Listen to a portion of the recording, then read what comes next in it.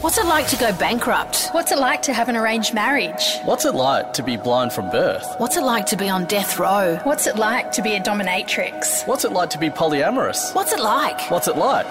What's it like? Today, it's what's it like to be transgender. And joining us is an incredible person. Xavier is an 18-year-old trans person, an LGBTQIA+ activist. Thank you so much for your time and for being able to front up and talk to us open and honestly in such a segment that is basically the questions we've always just wanted to ask somebody who's trans.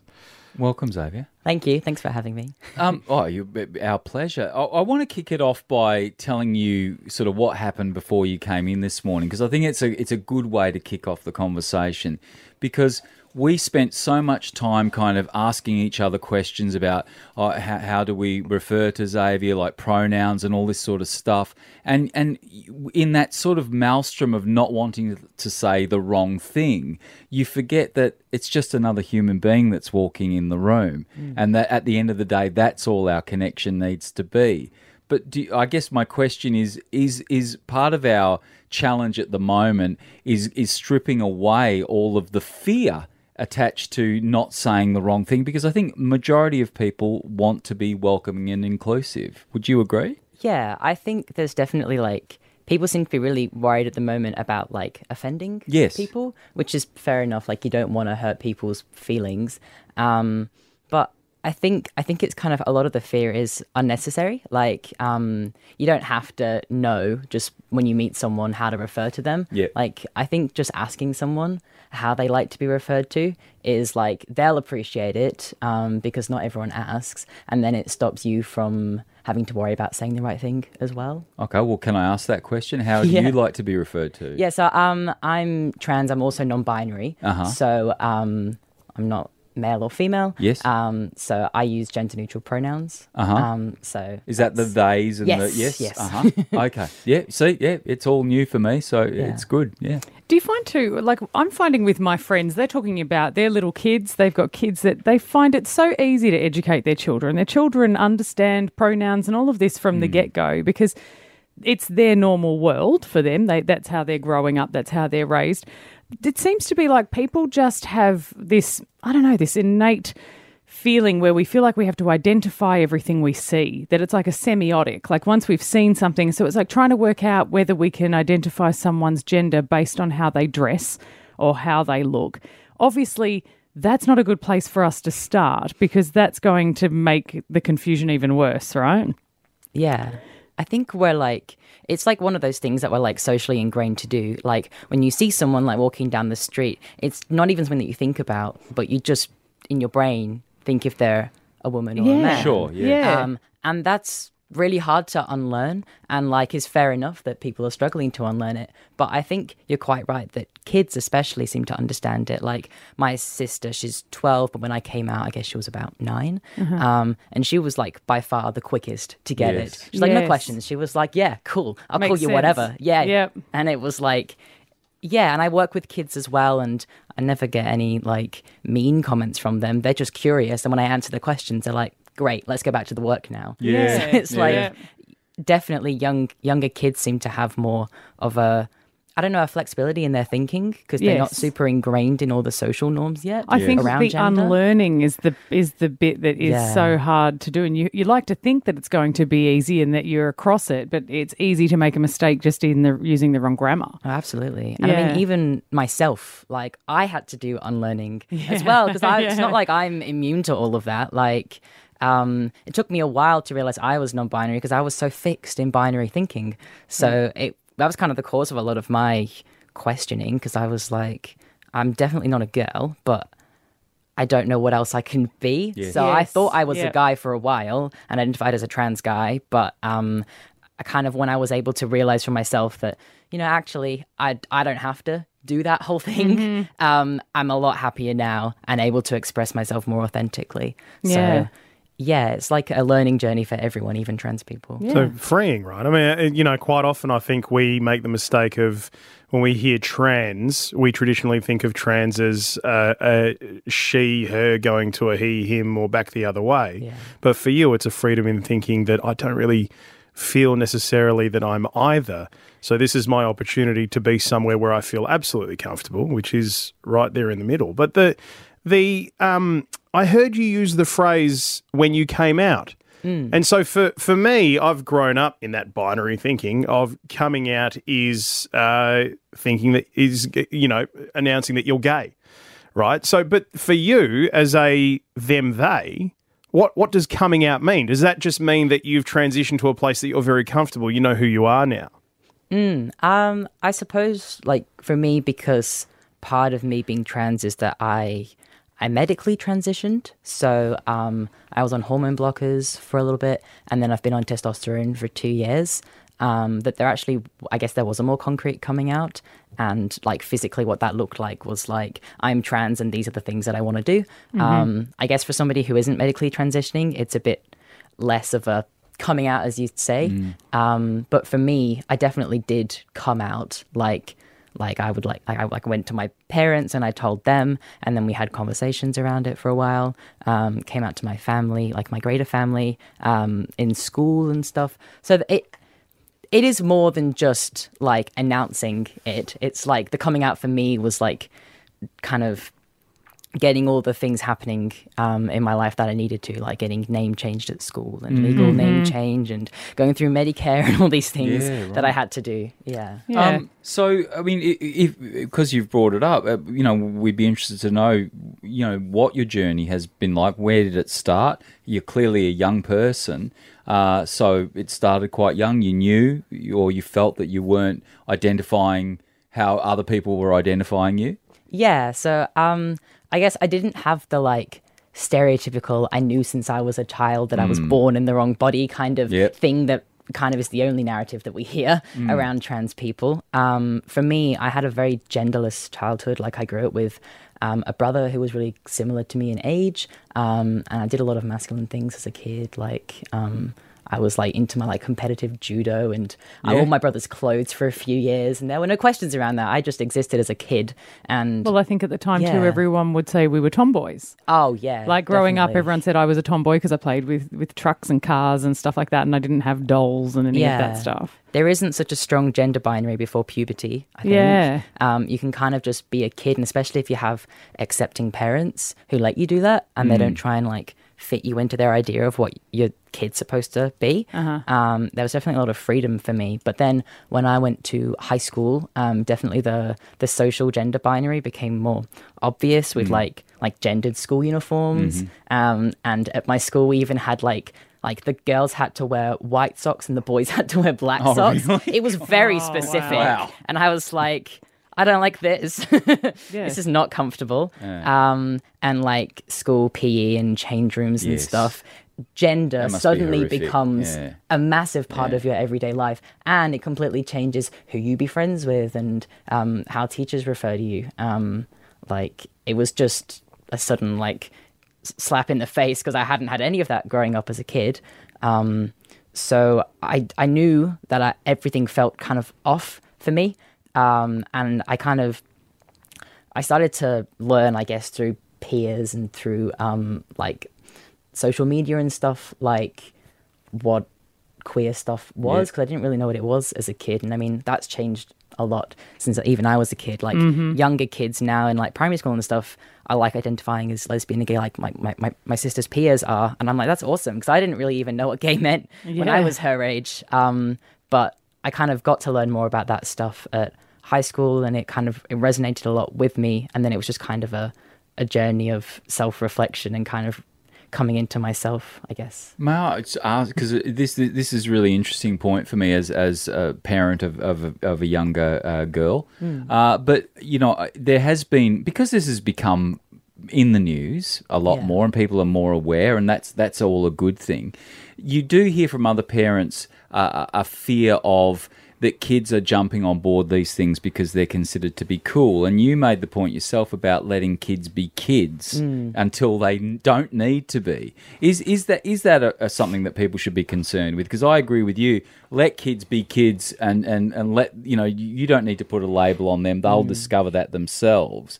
But I've heard, various people concerned that children are jumping on board things because they're cool or popular or it's the new in thing. Is that a fear that one should not have? I mean, I've been asked that question a lot of times through. Damn, I thought it was original. The work that I do, because it is like probably the biggest fear at the moment is kids and what's going to happen with kids. And there is this idea that people seem to have that like children are going on to like gender affirming treatments and like having surgeries that are irreversible and things. But all of those fears are, I think, unfounded because in reality, there aren't any kids who are going on to medical treatments. You have to be 18 to get surgery. And I think for a lot of younger kids, like what they need to feel affirmed in their identity is just for people to refer to them how they want to be referred. And I don't think there's any harm in that. Like, say, even if it was a fad. Yeah, so be it. It's like, I want to be a fireman for 6 months. Exactly, it's fine. Kids would be like, oh, I don't want to draw this as a comparison, but it's just like kids will like want to be like an animal or like they'll role play different things, and that's fine. And then they go back.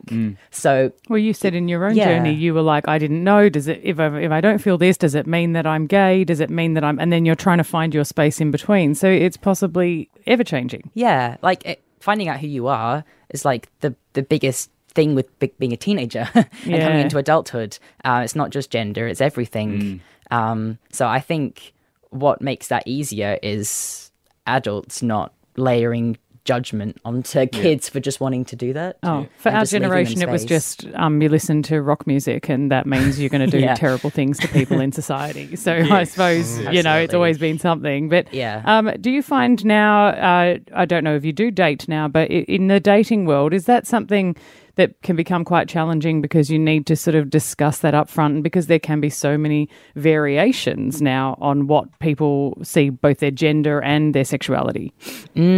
So I guess for me, like with my personal experiences with dating, I've only ever gone out with people who are also trans, which is just kind of maybe the fact that I am mostly in circles that are people who are also gender diverse. But also it does just kind of avoid having to do a lot of like explaining and teaching to someone when you're just trying to have like a relationship. Like, I mean, I like teaching people. That's why I'm here today. And it's why I do the work that I do with trans folk, because I actually like being able to do that. But in a relationship, there's not really the place where I want to be being like, okay, ABCs of transgender. So yeah, I only have been with other trans people and I find a lot of like comfort and solidarity in that as well. Yeah. How did your parents take it? When you first, emerged going, this is who I am? Well, that's a good question. I guess overall they've been really accepting of my whole journey. They were kind of, as you were saying, like they were a little bit worried about this idea of, is it just a trend? Yes. Is it something that because I had like a few friends who were trans, maybe it was part of that. But as they realized, over the months that as I like shifted between friends, this was still a very strong part of who I was, and I was still talking about it. They were like, "Oh, okay, yeah, we'll get on board." But it's always been an open conversation around that stuff. My mum actually came out as trans a few years after I did. Wow. Really? Yeah. Ooh. And she said that if I hadn't come out, that she didn't think that she would have ever had the confidence to do that. So that was... Gee I guess whiz. perhaps really also cool. questioning her own space and going, now that we're having this conversation, I've realised some other things. Yeah. Wow. Yeah. Did your mother...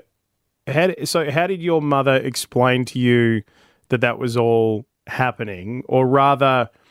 Did she talk to you about how she'd often had feelings that something wasn't quite right with her earlier on, and this is the person that she is meant to be now? Yeah, I guess like for her, like she said to me, I don't think she'd mind me mentioning this, that like ever since she was like a very small kid, she felt like this. But she just never had the confidence or the space to actually explore that, or the words to put to her experiences of, oh, this is actually, I'm a woman, I'm trans. So I think it's really cool that we've both been able to kind of share in our transition together, and we've both definitely been able to lean on each other with like the less than accepting world that sometimes we have to both navigate as trans people. Xavier, sport seems to be one of the real touchstone topics, and I think a lot of people who have genuine goodwill and kind of want a world where everyone can be happy doing what they want to do, get fired up when trans people, for example, someone who's transitioned from male to female then wants to play AFLW, and they go, well, you can't do that because clearly you were once a man, you've got a male body, male strength, it's not fair to then play in AFLW.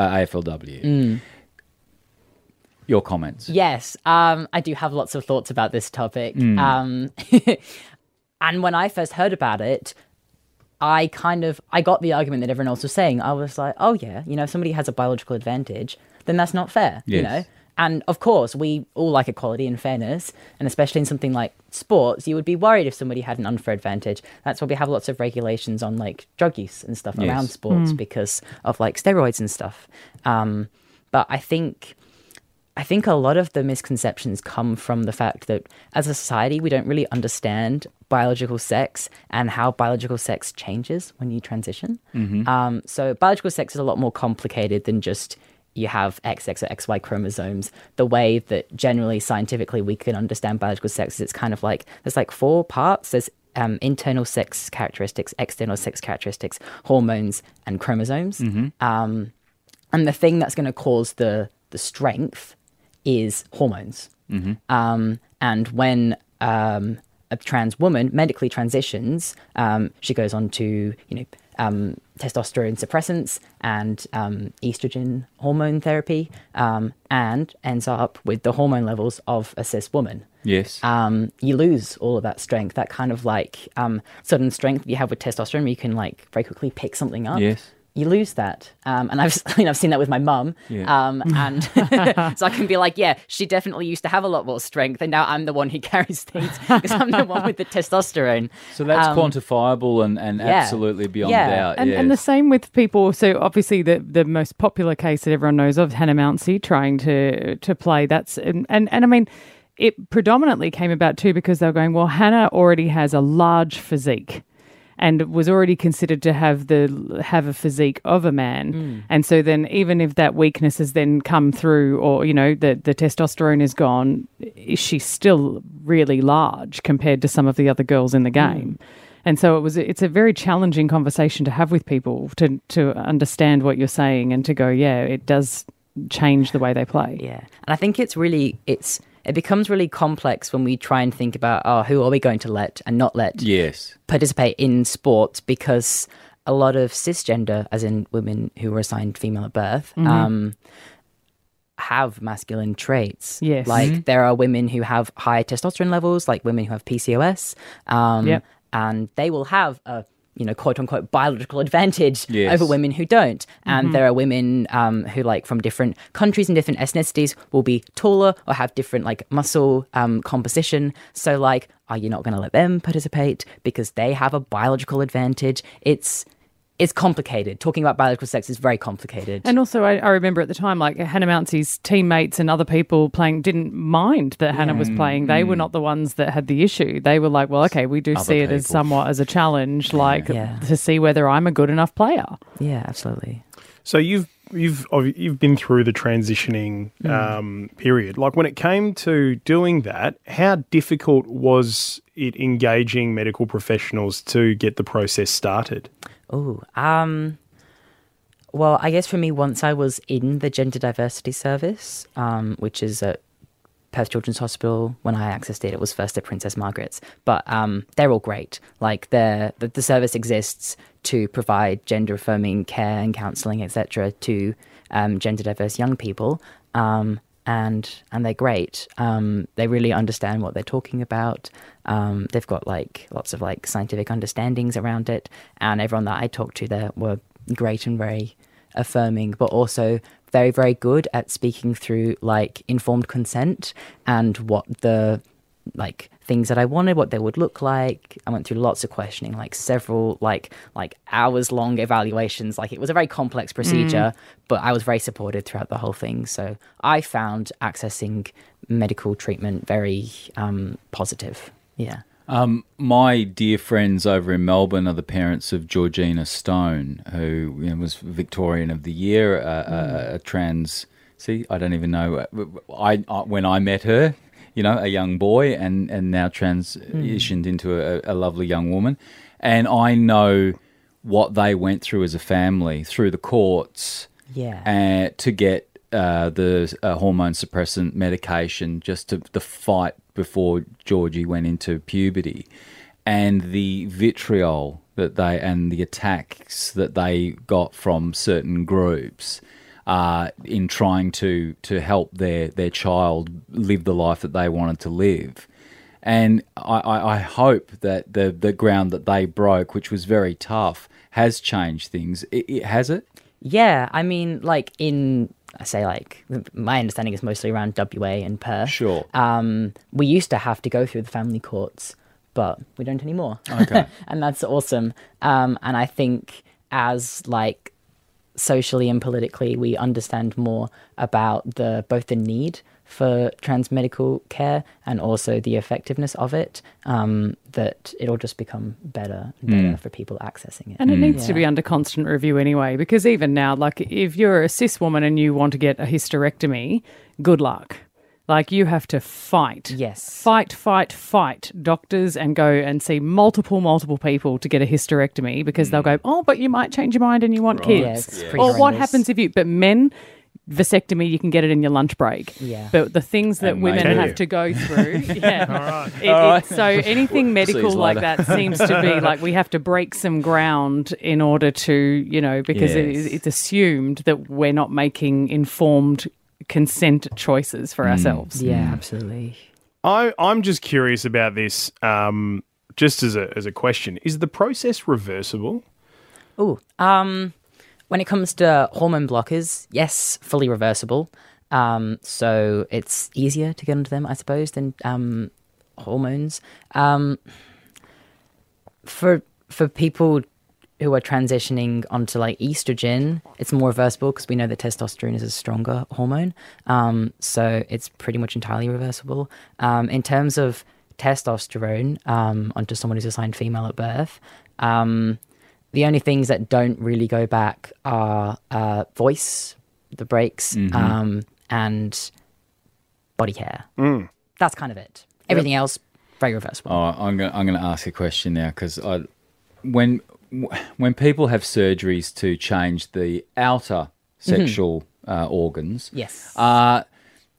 What happens? Do they work? I mean, like I don't know any other way to ask the question, but what happens? It's an interesting question. I mean, is that okay to ask that? I'm just on a scientific level. I'm interested. I think it just reflects a curiosity that people have because we're obsessed with sex, basically, as a society. And we're also it's very taboo to talk about bodies, and especially like trans bodies. It's like, oh, can't talk about that.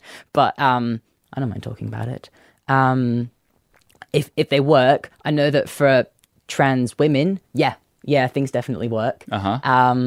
Trans men, bottom surgery, if you can infer what that means. Yes. Yeah.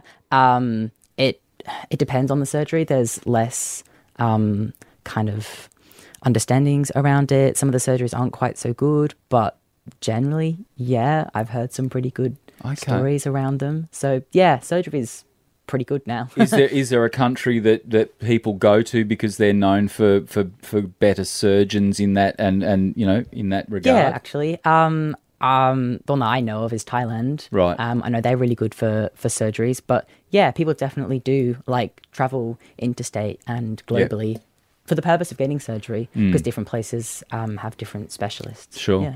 Xavier, where do you hope for this conversation to be 5 years, 10 years, 20 years?